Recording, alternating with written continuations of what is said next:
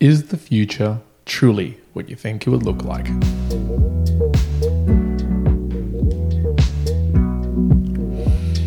Welcome back, Mere Mortalites, to another edition of the Mere Mortal Book Reviews. And yes, look at me once again doing another book review. The book reviews where we bring the juicy details, the themes, the knowledge, and maybe perhaps make you want to read the books. And today, I've got an absolute cracker, which is Homo, Deus by Yuval Noah Harari. I've previously reviewed Sapiens from the same author, and I absolutely loved it. So I'm going to give you a little hint. I actually really enjoyed this book as well. For those who might not know Yuval, just a little note here. He's an Israeli public intellectual, historian, and a professor in the Department of History at the Hebrew University of Jerusalem. I have heard him on multiple podcasts, and probably the initial podcast was on Tim Ferriss, which got me to reading Sapiens, and I absolutely devoured it, loved it, and thought, Homo Deus, I should give this one a go. Now, there's a little quote here as well from Daniel Kahneman, who says, Homo Deus will shock you, it will entertain you, it will make you think in ways you had not thought before. And holy hell, does it ever. So actually going into the book itself in terms of the synopsis, what is it? What does it do? If you listen to the review of Sapiens, it goes through a similar path in which it kind of tricks you, I guess, in a way, where I read this and says, a brief history of tomorrow. However, before he goes through in a big book here in terms of what does tomorrow look like, Yuval actually takes us back again through history and reflects on where have humans been, where have we been migrating to, how do we come to be where we are today, looking at themes around politics, around socialism, around how we lived, our intersubjectivity, etc., etc., etc. To be honest, to pick just a few themes and topics in this book is laughable because there is literally just so many examples. The amount of notes that I took for this is overwhelming, and I'm not going to try and put it together all in one book review. However, I will pull out a couple of little items. So for me, it was really just an elegant articulation by the author to investigate really the various means where humans have been in that similar way to Sapiens, and really where could life go. So one of the big pieces that we see in terms of how this book is structured in a similar way to Sapiens is that he'll lay out sort of the groundwork in the first third of the book, then look at historical examples as well as comparisons to show something that been happening in Roman times and Egyptian times or even further back, the evolution through wars and sects as well to where we are today. And in the final third of the book, he then moves us through what could that look like? What could, I guess, the isms, so he talks through the humanist movement, so we went from really religions to the humanist movement for a very long time, and how does that look like moving into the future? Is that Dadaism? Does technology completely overtake? So really, if you're looking for that brief history of tomorrow and what it might look like, the back third of the book actually goes and does that effectively well. So that's some of the themes of the book and some of the ones that I've pulled out specifically. Now, there's a ton, but these are some of the key ones that I really enjoyed. One, really looking at the past, the three great plagues that we have conquered in a way. Now, I'm saying this right now in 2022. There could ultimately be other things that come up that affect this, but from what he was writing here, war, starvation, and disease, and really just talking about, for the better part, from a war perspective and from fighting perspective, when you compare it to the hundreds and thousands of years in the past, yes, there's still conflicts nowadays, but by the by, that's a very minute level in comparison to starvation. We have effectively, for the majority of the human population, and he does have some facts and stats around this, we are getting better and better to get people moving away from starvation. In fact, in many countries, including the USA, they've actually got the opposite problem. There's too much food, overabundance. And 3, disease. Now, of course, we've had COVID, we've had other things. And this one, I would say, have we conquered that great plague? Perhaps, perhaps not. But again, when you compare it to previous years and hundreds of years in the past, we're getting to the point where that is not just an option of, and the way he puts it, it's not I've got to pray to the gods and they're going to have to fix me. No, there's actually something that we can effectively do about it. And I guess the other way he puts it through is we can manage these big plagues, which is war, starvation, and disease, where in the past it would have been a deity who's going to have to come and save us or find some other savior. It wouldn't be a humanist thing. And that's, I guess, an example of where religions really took over, and then we started moving towards that humanist movement.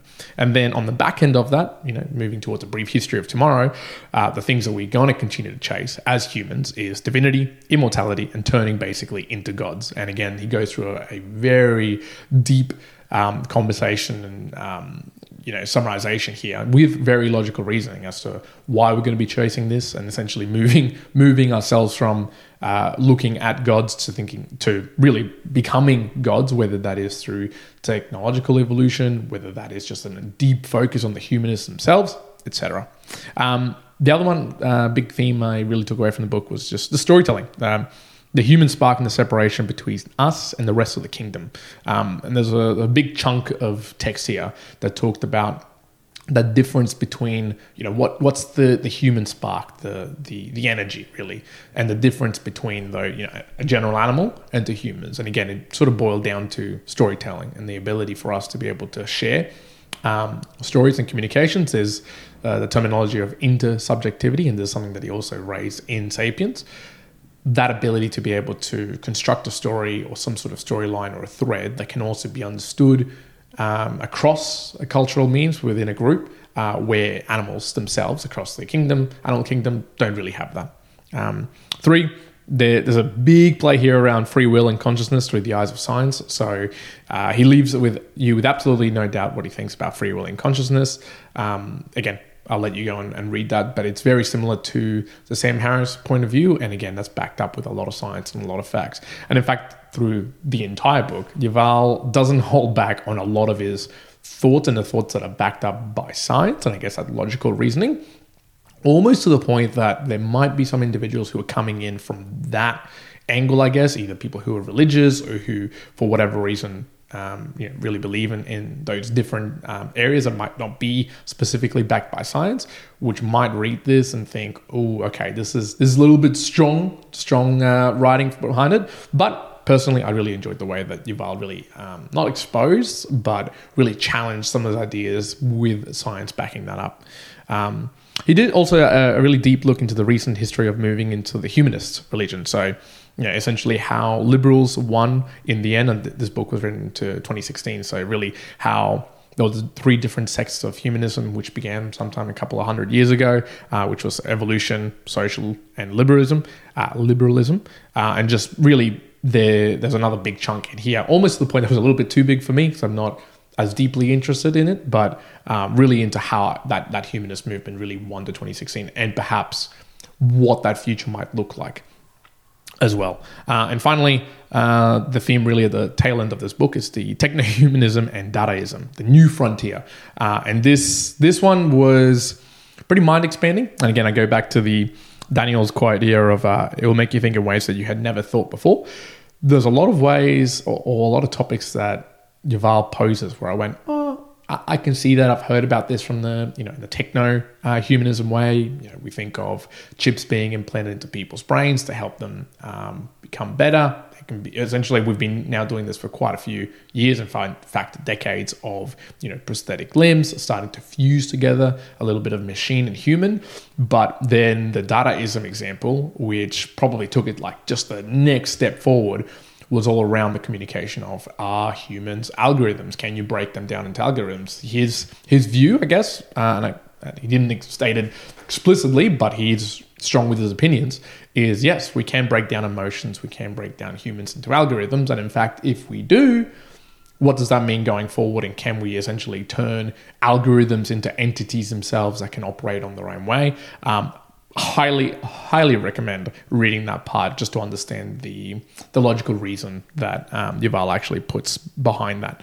And one of the quotes actually that I took down because it was just so interesting specifically in that space is, intelligence is decoupling from consciousness. And there's a question posed here by Yuval as well was, can you have a really intelligent being who isn't conscious? So here we're talking about algorithm. Can an algorithm get to such a level that it's more intelligent than humans, can operate better than humans, however, doesn't have the allocation of consciousness that we might believe it? Is it even needed? Now, that's just an open question there that I leave maybe you listeners as well to think through. But there's a ton load of questions like that, which just keep you, it's open-ended enough that lets you explore and understand those questions fully. And in fact, he finishes the book with some critical questions to go. He hopes that these are questions that you can go and inspect and think about based on what he's written there and some of the facts that he's put together. Personal observations for me on this book. One, each sentence and paragraph are intertwined so well with the topic or the example at hand that it is hard to imagine how long it took to craft each part so elegantly. Similar to Sapiens, every single sentence, chapter, section, grouping of words, examples was just exquisitely threaded together. I often find it hard to believe when someone will give a book review and go, yes, every sentence was expertly done. Everything flowed really, really well. It didn't misread. It didn't look like it was built in sections. This was that book. It was just written so efficiently, so effectively. I came away going, every single sentence, there must have been hours of effort to make sure that the right information is getting through, the right intent behind it, the facts that go behind it, the way that an example leads to the conclusion, to the logical reasoning that builds it. It just flowed effortlessly, and I really did enjoy that. Two, the rational views might oppose some readers, and I mentioned this before, but I personally enjoyed it. It's direct views by someone with extensive knowledge. So some people might read this and think there's particular topics that are being challenged, aka things like religion. However, I guess my reasoning there, my personal observations was Yuval has extensive knowledge in a lot of these aspects, and again, you can tell by reading a lot of this. And it's sort of like that adage of strong opinions, loosely held. So definitely bring your strong opinions when you're reading this book, but have them loosely held, because get ready for Yuval to absolutely blow your mind in very different ways and different ways of thinking. And finally, I align in some ways with the thoughts of Dadaism, the whole notion that you can potentially have algorithms that will one day rule the world, rule the way that we operate. Can we turn humans completely into algorithms? I guess I've got to say I'm sitting on the fence. I'm not 100%. I haven't seen complete proof that can happen, but I'm also not dissuaded to say that could never happen. I could see how that eventuates with improvements in technology, in machine learning, etc., etc., etc. Finally, just a summary from my end, Homo Deus. I feel like I've been raving on about it a little bit in this book review, but I also gave this a 9 out of 10. So very similar to Sapiens. It was an absolute joy to read. It did take me a while. It's a pretty thick book. Without the references at the back, it's around 400 odd pages, 450 pages, and it did take me a while. However, it did take me a while because it was so heavy with points, facts, knowledges, and questions that really make you go, oh, okay, I need to stop and think about this before completing it. Now, I'm going to leave you with the three processes raise three key questions, which I hope will stick in your mind long after you have finished the book. So the three questions that Yuval poses to the reader, and I'll leave this with you as well, the immortalites. So one, are organisms really just algorithms, and is life really just data processing? Two, what's more valuable, intelligence or consciousness? That question could be discussed for a very long time, so it's an interesting point. And three, what will happen to society, politics, and daily life when non-conscious but highly intelligent algorithms know us better than we know ourselves?